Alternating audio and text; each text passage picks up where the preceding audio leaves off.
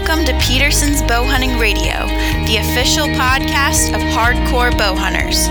From the latest archery equipment and expert shooting advice to proven bow hunting tactics and the sport's biggest personalities, we've got you covered. Now, here's your host, Editor Christian Berg.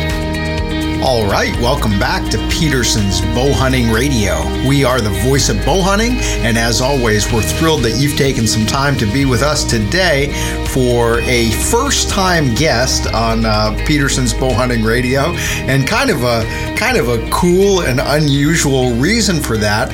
Today's guest is a guy that has been a friend of mine for quite a number of years within the bow hunting community, but somebody that we never had on the show before because, quite frankly, he was the competition. And I say that, sort of with a smile on my face, a friendly competition, but a competition nonetheless. And that's Mr. Jace Bauserman from Colorado. Some of you guys are surely familiar with Jace and that name because he was for a number of years until just recently the editor of Bow Hunting World magazine. Jace, welcome to Peterson's Bow Hunting Radio.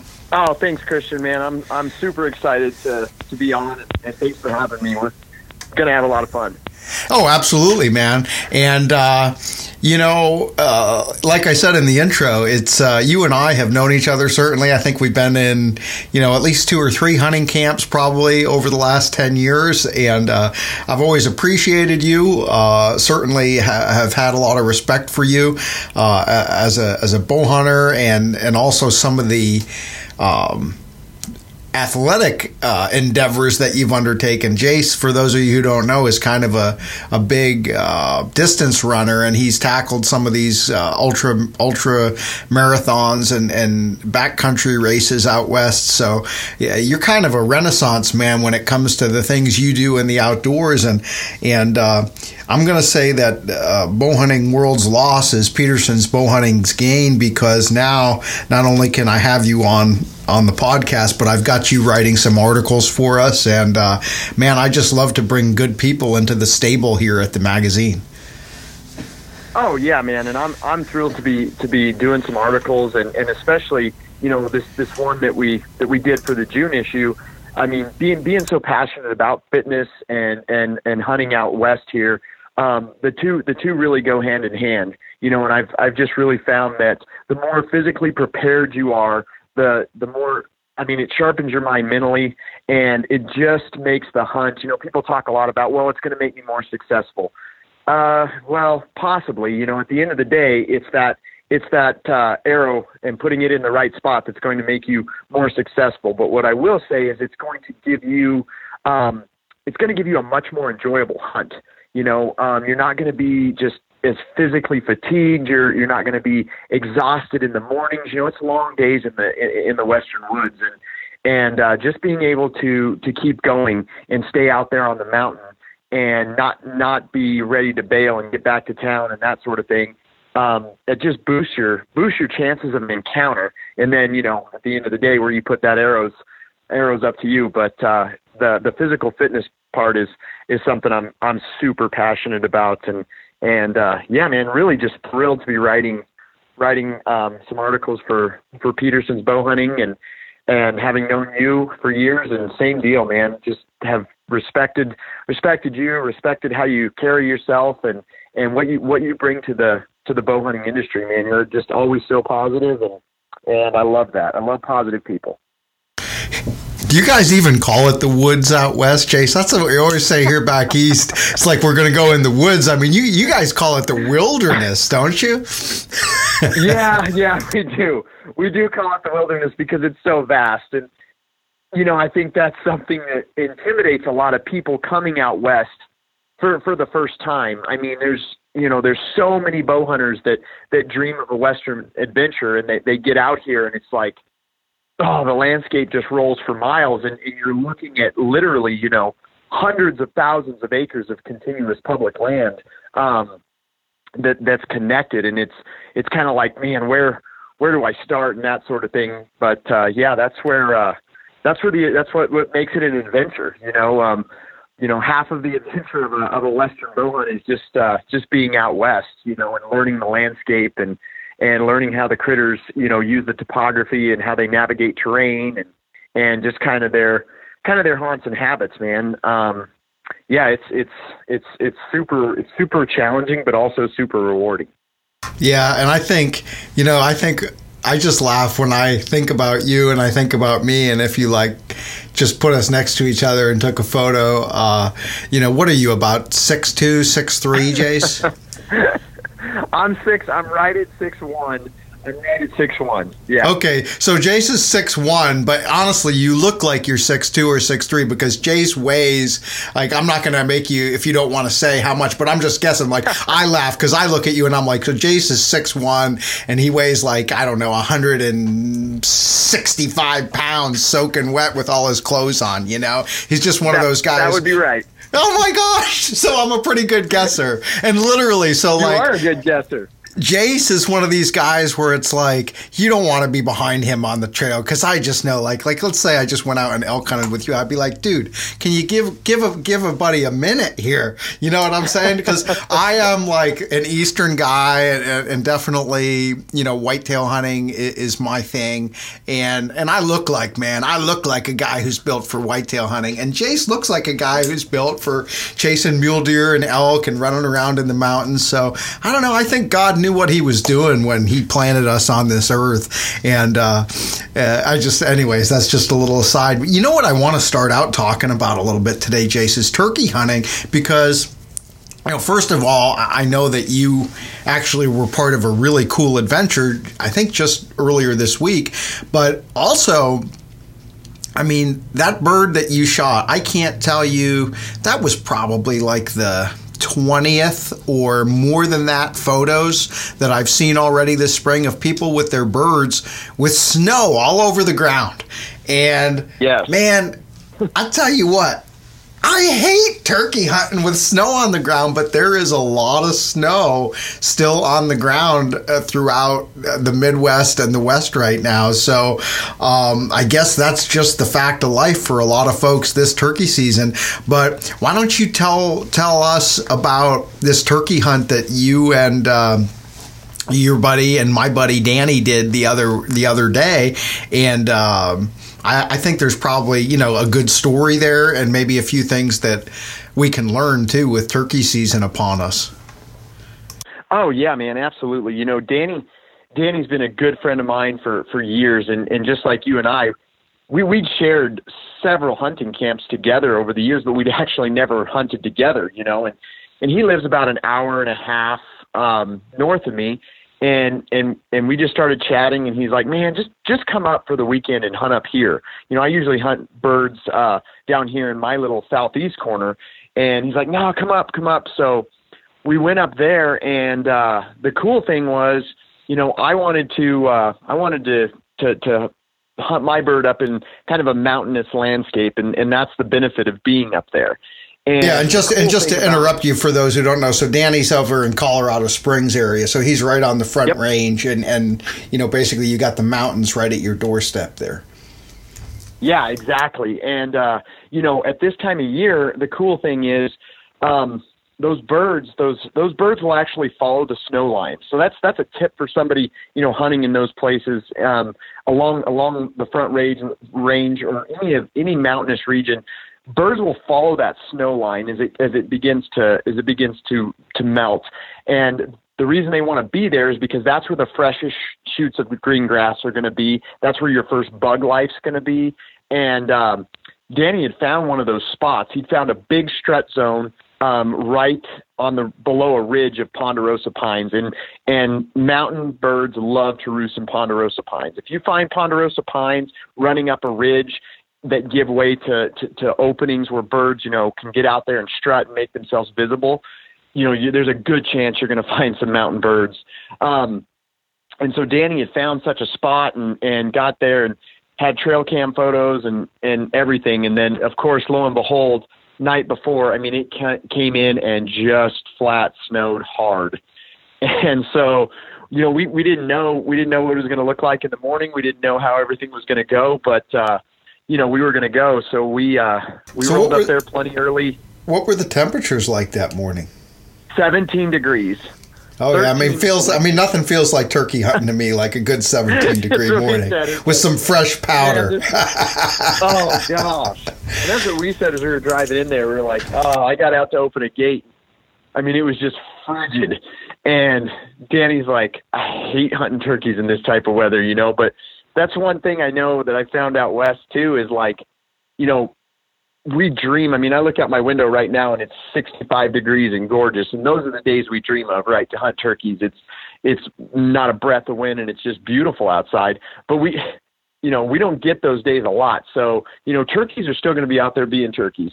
And so I found if you just get out, put your time in, that's going to boost your odds of success. And so, yeah, we got up there and set up. We put a Primos Surround View 360, and I got to tell you, dude, that thing, if you haven't hunted out of it, that was my first experience using it for turkeys. Oh my gosh, those things, yeah, those blinds are amazing. So fun. I mean, why don't you, before you go on, we brought it up so people are curious now. Just take 30 seconds and explain to people what this thing is before you go on with the rest of your hunt, this Primos Surround View. So it's a standard Primos double bowl, same inner dimensions, everything like that. Same large window opening that's on the strap that you can adjust up or down, but it's 360 degree visibility. So the best way to describe it is it's like if you were looking into a police lineup, right, and you were trying to identify somebody, and you can see them, but they can't see you, and that's what they've done with this material, and it is freaky. The first time when those birds started coming in, like Danny and I both were like ducking down because you just feel so exposed. But I mean, we move the blind up against a big pine, and then they do include like a little black tarp deal that you can put up in the back to just kind of add a little sense of security there. But I mean, I don't even think you'd need that. These birds paid it no mind. I love it. It's awesome.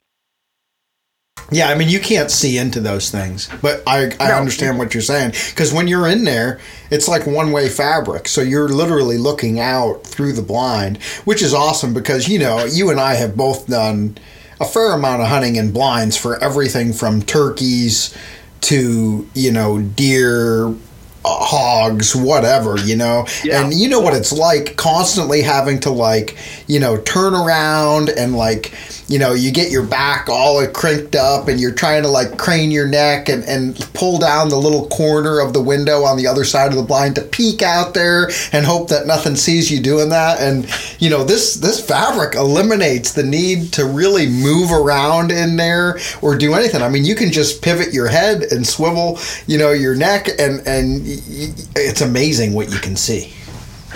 So fun, man. And it just changes. It adds a whole other level of excitement because of the visibility, so that made it super fun.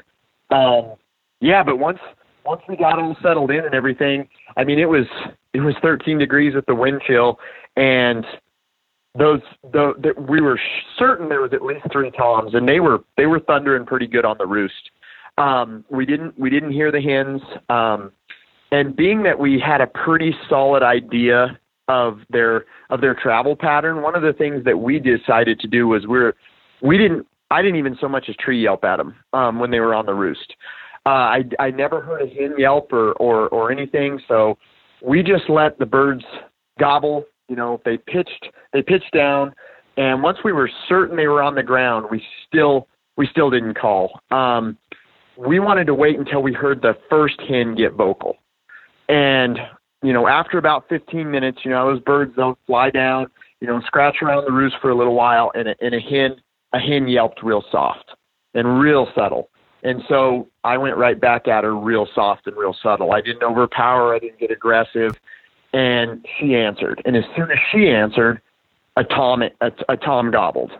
And from then, it was pretty much just a back and forth deal until 3 toms broke off of the group. And watching them come across that snow, the landscape, oh my gosh, it was awesome. And how far away could you see them from? How far did you watch them come? I have to watch the video back, but I'd say it's probably a good 50 or 60 yards, you know, where we could actually see them pop out into the opening. And as soon as they popped out into the opening, all three of them blew up into strut.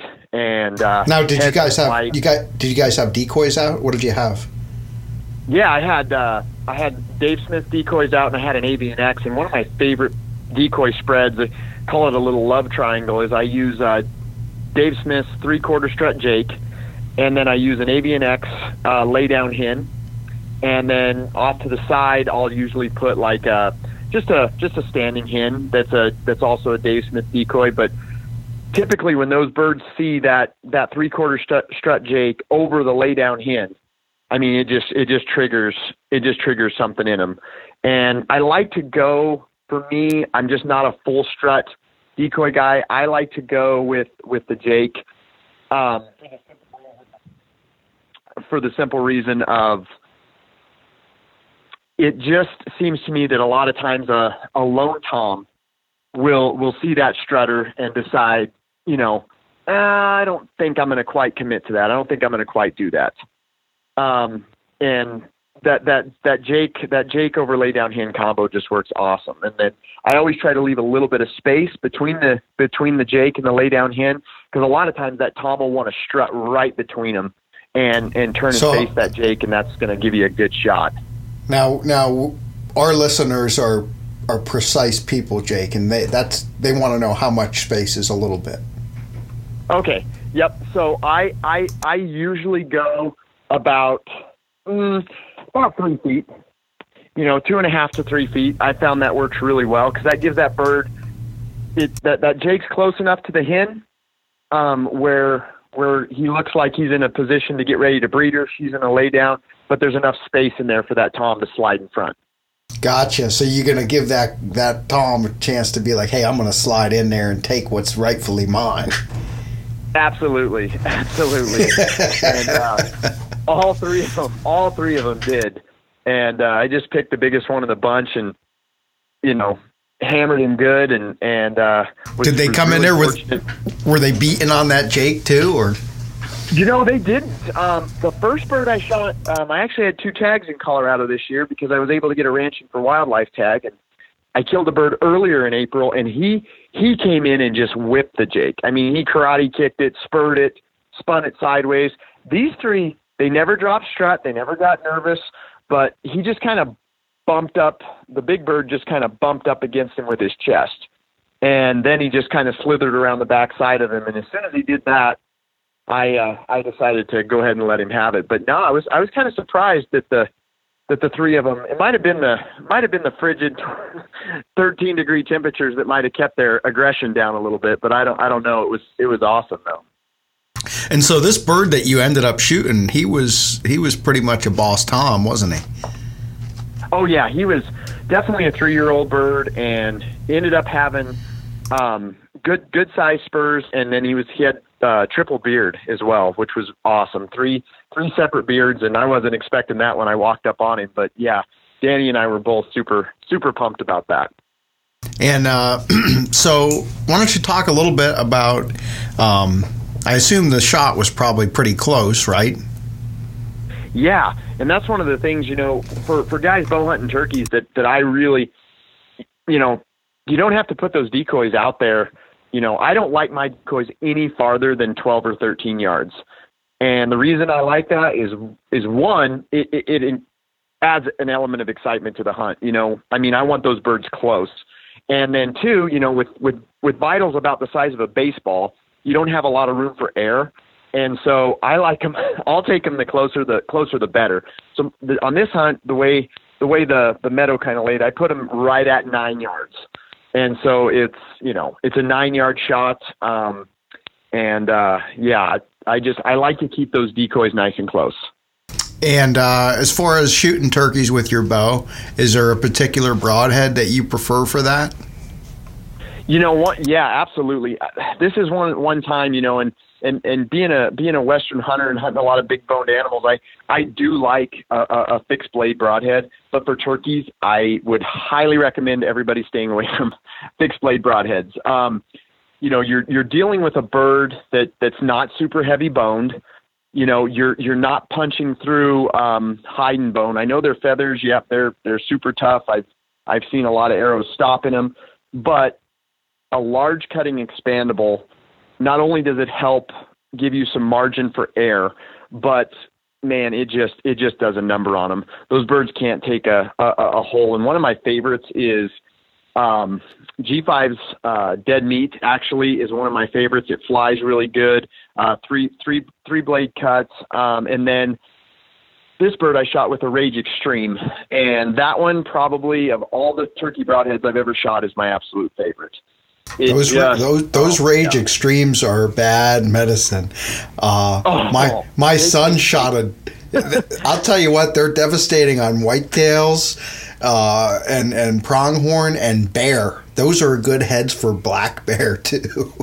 Really? Cool. Oh yeah, for sure. Like if you're spot and stock, I don't like using mechanical broadheads so much on spot and stock hunts because, of course, sometimes, I've had it happen when you're getting ready for a shot and then you look down at the end of your arrow and, like one of your blades has gotten caught on a piece of brush. And so you've got to, and you got to try and figure out how to get your broadhead closed again before you shoot. But if you're hunting like on a baited bear hunt where you're just on stand and you're going to have a pretty controlled shooting environment there, 15 or 20 yards to the barrel, those Rage Extremes, right. Oh my gosh, because they open up such a gaping hole. It's unbelievable how they do it. That's quite a design they have. and that G5 Dead Meat is a great head too. I killed the biggest deer I've ever killed in my life a couple years ago out in Kansas with that head, and that buck only went about 50, 60 yards, and I was pretty impressed with that head as well. And I like those guys at G5. I mean, they're a cool company. I like G5. I like the engineering background that those guys all have. And when they build something, they don't build something for the sake of building it. They have a pretty good thought process behind everything they do over there. And I love their prime bows are pretty sweet too. And actually, I think that's what you killed this bird with, wasn't it? It is, yeah. I actually shot my first bird here in Colorado with the Logic CT5, which is, it's a 35-inch axle-to-axle bow. And then for this hunt, I took the Logic CT3. And I just wanted to play with the different bows. And man, you're exactly right. I mean, their engineering is precise. I mean, when Nate Gray sits down and starts designing something, it's he has so much passion and puts so much energy into it. I remember a few years ago listening to Nate and Matt at the ATA show, and they were actually talking. You were probably in the room. They were talking about the Dead Meat broadhead, and they passed around that big kind of the big plastic plastic model, yeah. Mm-hmm. Yeah, but Nate, man, he was captivating to me because I'm like, this guy. I mean, he was you remember he was just so stoked about that head, and then having the ballistic match point where guys could, where the ballistics of that point perfectly mirrored the actual 3-blade head. So, they include one of those in the pack, and I've tested that broadhead out to 120, 130 yards, and it is absolutely spot on. That BMP will hit exactly where your 3-blade Dead Meat will. So those guys have a lot going on over there, and they're great people, and they produce really, really good products. And those bows, man, they are engineered for accuracy. There is no question.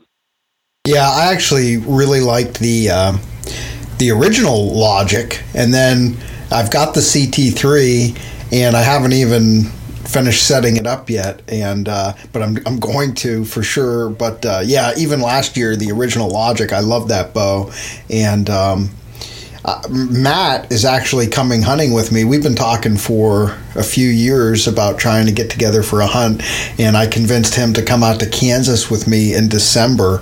We're going to do a late season bow hunt out in central Kansas this year, so assuming we draw the tags, which we should. So I'm looking forward to that, and I'll for sure be shooting the CT3. I looked at that CT5, but I decided since the bow is actually taller than I am, I just stick with the CT3, Jace.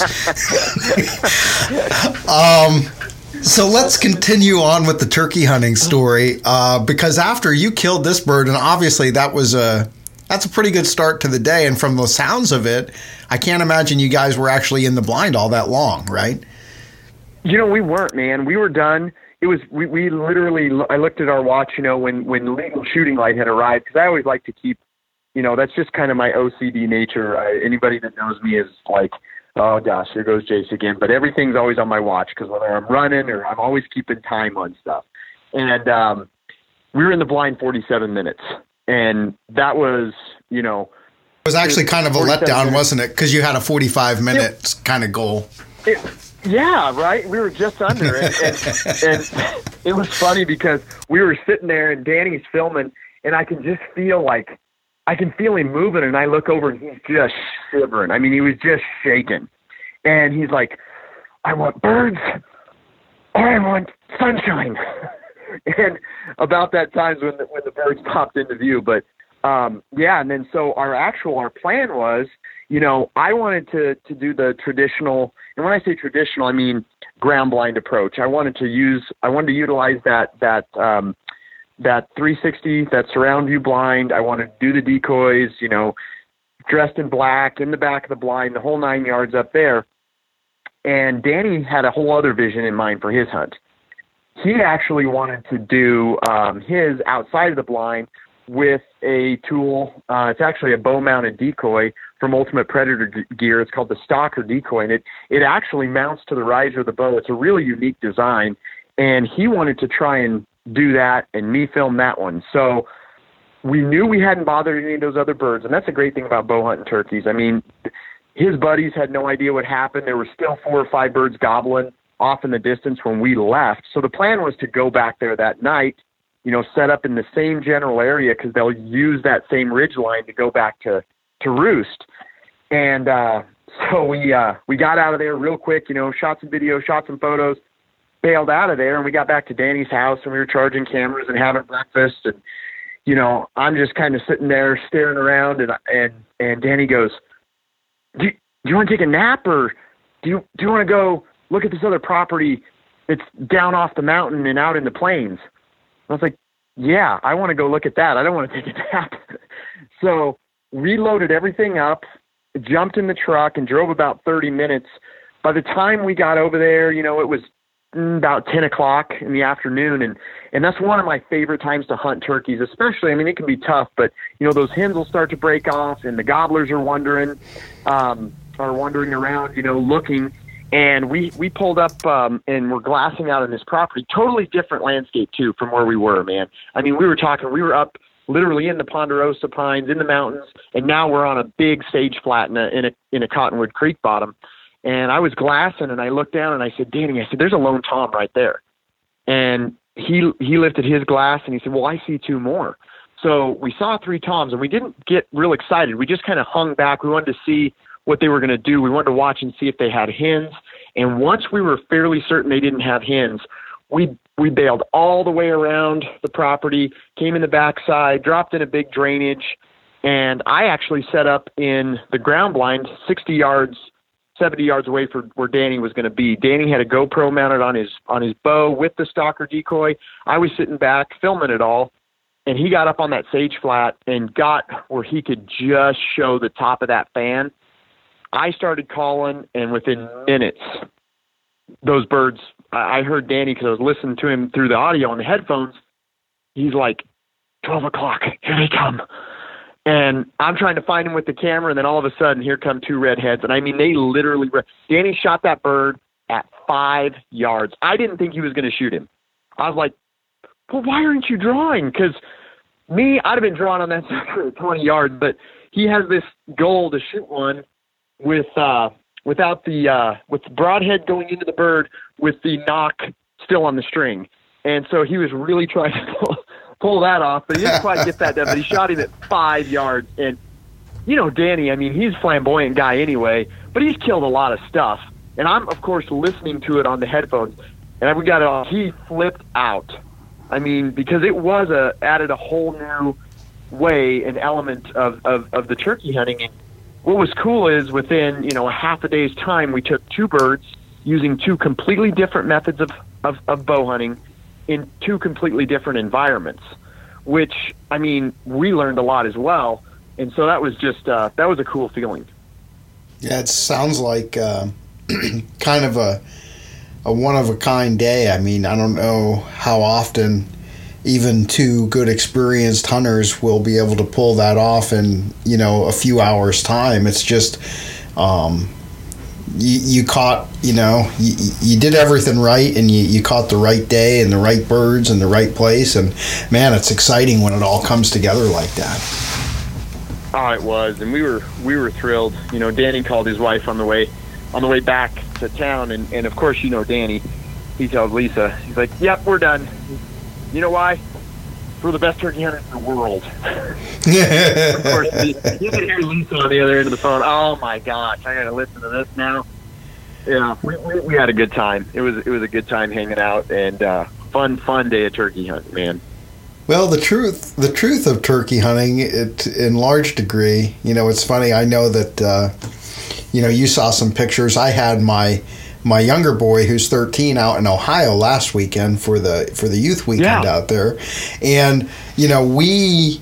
Of course, he was hunting with a shotgun, but Saturday was a beautiful day, and we had some birds gobbling right on the roost first thing, several birds, and we could hear there were some hens too. So they were with hens, and those birds hit the ground and shut up, which is not uncommon at all, and it was just like over, with those birds. Right.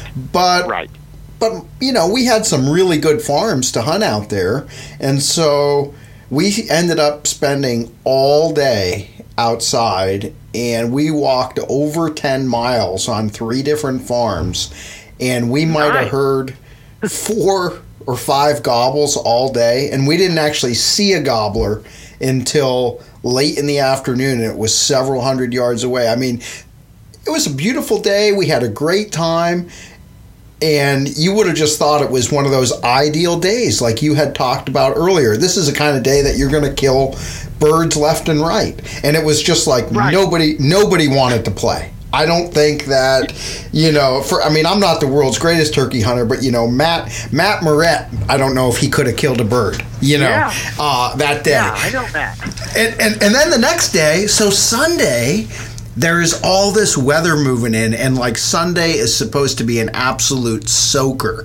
And my buddy and I are looking at the forecast the night before, and we're like, it might not be raining right at sunrise. By like 7 or 8 o'clock, it's probably going to be pretty nasty, and it's just not going to be a fun day to be outside. Like if we don't make something happen quick, it's not going to happen.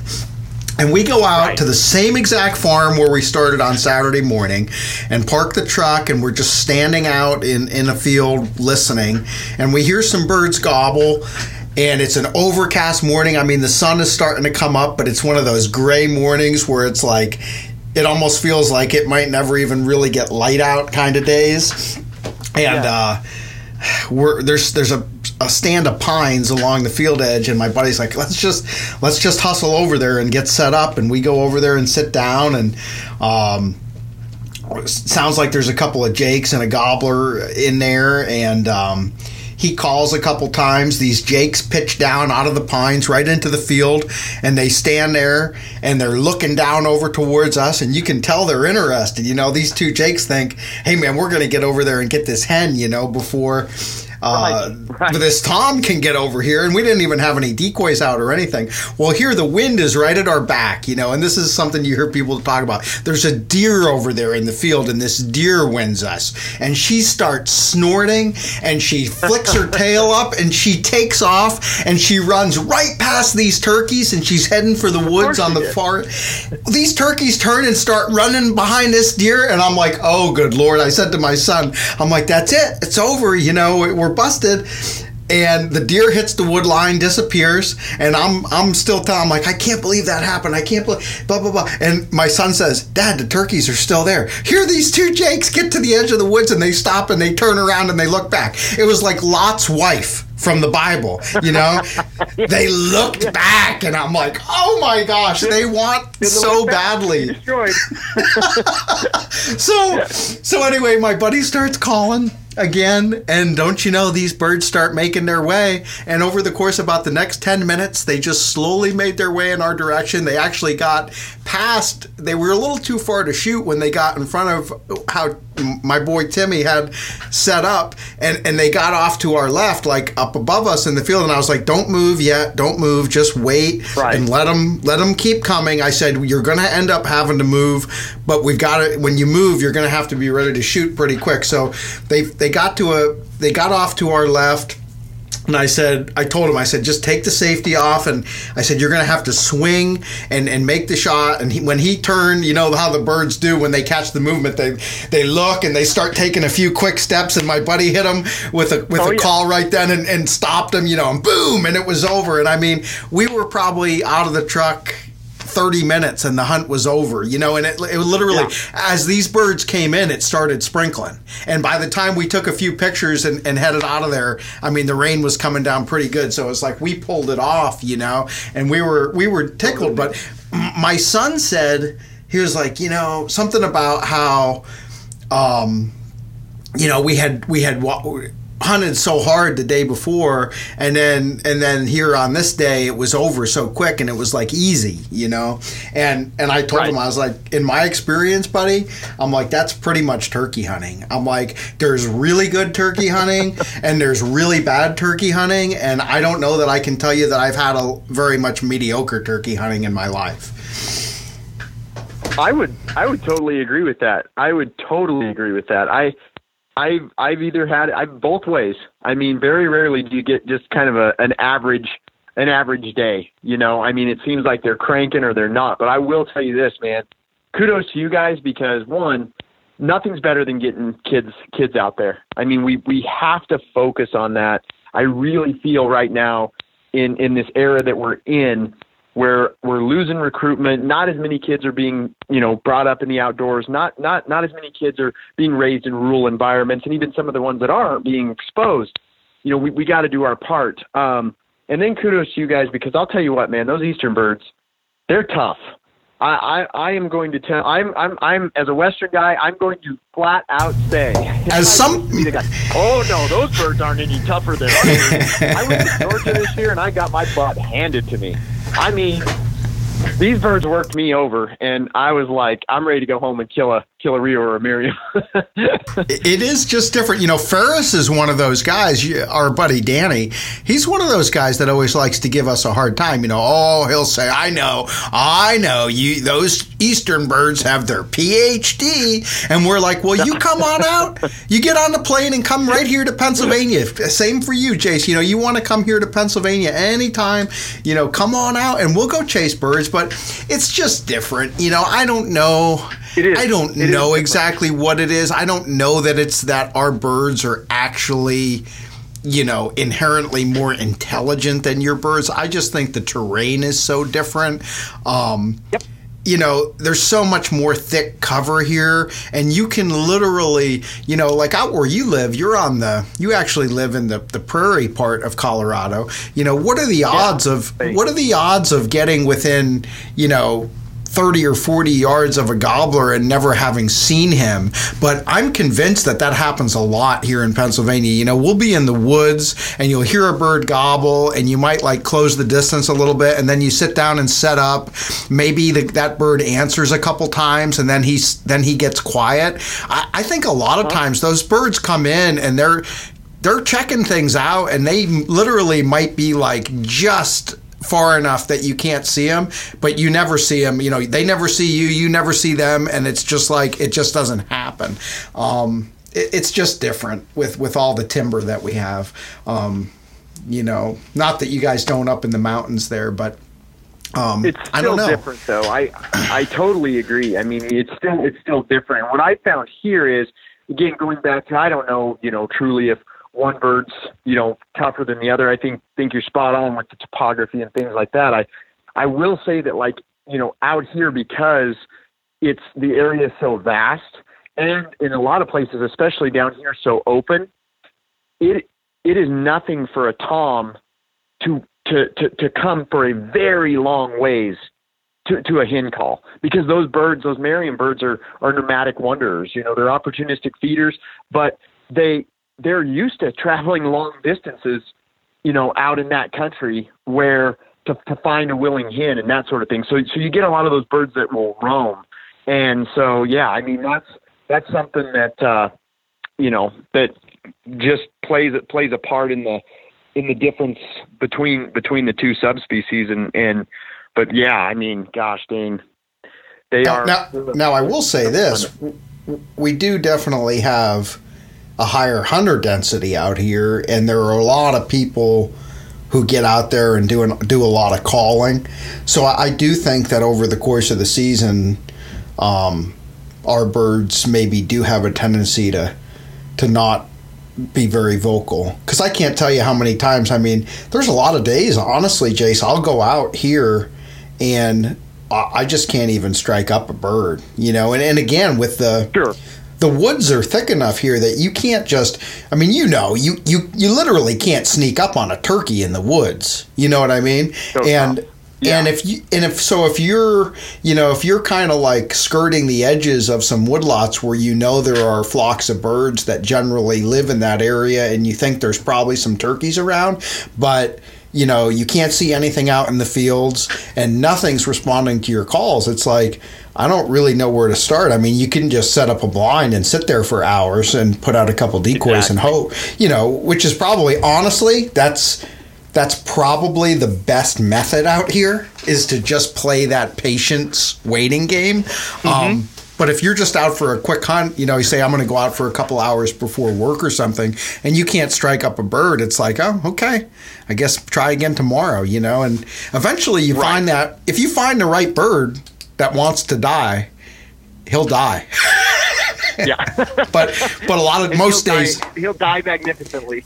Most days you don't. But anyway, yeah, it's a lot of fun. Now, am I remembering right? Did you actually write a book about turkey hunting? I did. I just put it out there. It's called Turkey Hunting Tales, Tips, and Tactics: Your Guide to Spring Success. And one of the things that I feel completely blessed to be able to do in this industry is I've been fortunate, like you, to go to different places and hunt and do these things. And turkeys and pronghorn. I'm a weird guy. Turkeys and pronghorn. They've always held a special place in my heart. And I kind of cut my bow hunting teeth hunting those two animals when I first started bow hunting. That's what I went after. I went after turkeys and pronghorn. And so yeah, I actually wrote a book on it and just put it together from the perspective of a lot of tips and tactics that will save a guy a lot of headaches. It's a book that's everything learned from the School of Hard Knocks, and from hunting public land to private land to hunting all four subspecies, from the Osceola, the Eastern, the Merriam, and the Rio. And just kind of combining all that knowledge together into different tips and tactics and things like that. I think I need to reread my chapter on Easterns again now when I come back after hunting Georgia. But no, I really, really think the book came out well. So where can I get my hands on a copy? Well, I will send you one, but no. Where can I get my hands on it? Where can I put a couple pennies in Jace Bauserman's pocketbook? Right. Well, I'll tell you what. All you got to do is go to Amazon and type in Jace Bauserman, and it'll bring up my two books. There's an antelope book, and there's a turkey book. And the other way that anybody wants one, they can just send me a message on Facebook, and send me, I think it's like $10 to my PayPal, and I'll sign one and ship one out. So either way, is that the best way for people to connect with you, Jace, is on social media? Yeah, that's one thing I love about like anybody that I know that reaches out to me on Instagram or Facebook, asks a question, wants to know. I will always write them back and provide as much information as I possibly can. So, and what are your handles on Facebook and Instagram? Yeah, at Instagram it's just at Jace _Bauserman, and Facebook is just Jace Boserman. So no fancy catchy names or anything like that. You've read my writing. You know I'm not that talented. So it's not like the pronghorn poke the pronghorn poker 576. I'm gonna change it today. I'm going to edit that profile. Let's end with this. Let's do one more brief segment because we're at about 45 minutes. So all those other great topics that we actually said we might cover at the beginning, I think we're just going to let this be a turkey hunting episode. But, it's funny, as you were talking about your turkey book, I looked over and I saw this little Tupperware container sitting on my desk because I had taken the breasts from my son's Jake, and what I did when we got home is first thing I did is I brined him overnight just in some salt water, which I like to do. And then after I let him soak in that salt water for 24 hours, I drained that, and I added in a bunch of brown sugar and a bunch of crushed red pepper and garlic and a couple other herbs and spices. You can pretty much use whatever you would know that you would like. And I let those breasts marinate for another 2 days in the refrigerator. And then 2 nights ago, I threw them on my Traeger. And I smoked these breasts at 180 degrees for 2 hours. I did an hour at 180 with the good heavy smoke, and then I flipped them over on the grate and did another hour at 180. And so they had been, exposed to a good heavy smoke for about 2 hours. And then I cranked the Traeger up to 325. And I just finished them off. You always want your poultry to be 165 degrees internal. And Traeger makes it easy because there's a probe you can plug right into the grill. So after I did those first 2 hours at 180, I finished them at 325 until the center of the breast meat got to 165 degrees and took those off. And man, I'm telling you what, these are the best turkey breasts that I have ever made. And I sliced a bunch of this down because I'm going to actually after we finish this interview, I'm going to go around the office here and share this with some folks. But man, smoking is one of my favorite ways to make my wild turkey meat. And I figured since I was going to share that little story, maybe you'd have a few tips of your own as to what you like to do with your turkeys. Absolutely. I mean, for me, it's one of my favorite game meats to eat. I love wild turkey. Yeah, you know why? You know why, Jace?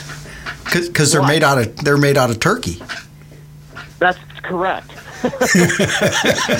The turkey's great, and it really doesn't taste. I mean, it really doesn't taste all that much different, if any. From the stuff you get at the store. Yeah, I totally agree. So anyway, I interrupted you. So what do you like to do? No. What we did, actually, it was the next day I drove back from Danny's, I just had those my bird's breasts in a big Ziploc with ice, salt, same thing as you, just to help pull that blood out and everything. And we got home, and my wife came outside and she was helping me unload, and she's like, "Oh, what are we going to do for dinner tonight?" You know how that is around the house with 3 kids and every day, and everything else. every day. And it's like, what are we going to do for dinner? And I said, "Here, do you want to cook turkey?" And she's like, "Oh, yeah, great." So her way of doing it, because I cannot cook. You and Gary Cornum are masters at the Traeger grill, but I am not. So what she does is she comes in and she cubes them. She cuts them up into like nuggets, the size you'd find at like Chick-fil-A or something like that. And then we use a spicy fish fry Cajun batter. And we just roll those nuggets in that batter and get them nice and covered in that it's kind of a tangy Cajun mix. And then we fry them. And I mean, when they come out, oh my gosh, they're moist, they're tender, they're juicy. The kids eat them with ranch dressing. I don't. I just eat them, just with nothing because I really like that flavor. But that's the great thing about it. I mean, there's so many different ways you can prepare it, but that's probably my that's probably my favorite way, is just fried turkey nuggets. Super good. They're hard to beat. We've definitely done that many times in our house too. And one thing I will recommend on that, and your wife may do this, but I am a big fan of putting those, before you cut them up and bread them, put the breast inside like a gallon Ziploc bag and get your meat mallet. I'd like to just pound those breasts a little bit. It really tenderizes them nice, and it also thins it out a little bit too, so that when you're frying them up, you don't have like those thicker pieces that take a little longer, or don't get cooked as quickly in the middle. But I'm a big fan of just kind of pounding those with the meat mallet. And anyway, just a little nuance there for people who want to maximize the quality of their poultry protein. I love it, and we don't do that, so that is a good tip that I'm going to. That's it, Bowserman. Next time, beat your meat a little bit. I'm going to tell her. I'm going to tell her in this way. I'm going to say, honey, I was bragging about your cooking, and then Christian said you're doing it all wrong. So my invitation to the Bowserman abode is hereby rescinded. So when you come antelope hunting, she's going to be like, "So you're Christian? Huh? I've heard so much about you." She's like, "Yeah, you're going to sleep in the garage and eat dog food this week." Absolutely. Oh my goodness. No, well, listen, I'll tell you what. This was honestly. Not that I didn't have high expectations, but this was a great episode. I mean, we had some good stories, a lot of practical information, and I'll tell you what, you've got me excited about turkey hunting. I am going to be turning around here in a couple of weeks and heading back over to Ohio without my son so that I can, try and get a couple of Buckeye birds for myself. And I have one of those Primo surround view blinds, and I've got a couple brand new Avian X decoys that they just sent me, and I cannot wait. I already scouted out a couple really good spots for blinds when we were out there this past weekend, and I can't wait to get out there on some nice sunny days with no snow on the ground, get in there before the sunrise with those decoys out in front of me, settle into my chair with my bow in front of me and a good book in my hand, and just play that waiting game. And so I get my chance at one of those birds, maybe to rival your behemoth. Well, you most certainly will, and you'll have a blast. But yeah, man, I totally agree. Time flew by fast, and we said, well, we're going to talk about this, and this, and we talked about turkeys. But yeah, I think it went great. I think it was informative, and it's always fun to talk turkey, man, especially this time of year. That's where my head's at is turkey. So absolutely. And so with this, I will close it with this, Mr. Bowserman. A very happy Easter to you and yours. Today is actually Good Friday. Yes, and we have a saying, that I know that you have probably heard, and that's, it may look dark on Friday, but Sunday is coming, brother. Sunday is coming. That's right. This is a very special Sunday. So, we're definitely looking forward to it here at the Bowserman household, and having sunrise service and all that type of stuff. It's just going to be me and the kids, because Mama's she's a nurse, and she's got to do her duty that day at the hospital. But me and the kids will be out, just enjoying sunrise service and having a great day.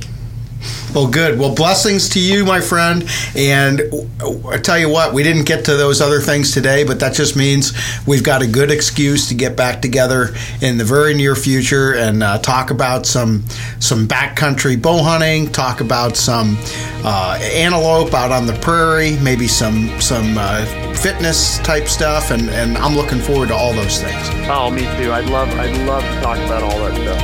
All right, man. Well, again, God bless, and keep in touch. Thank you for listening to Peterson's Bow Hunting Radio, the official podcast of hardcore bow hunters.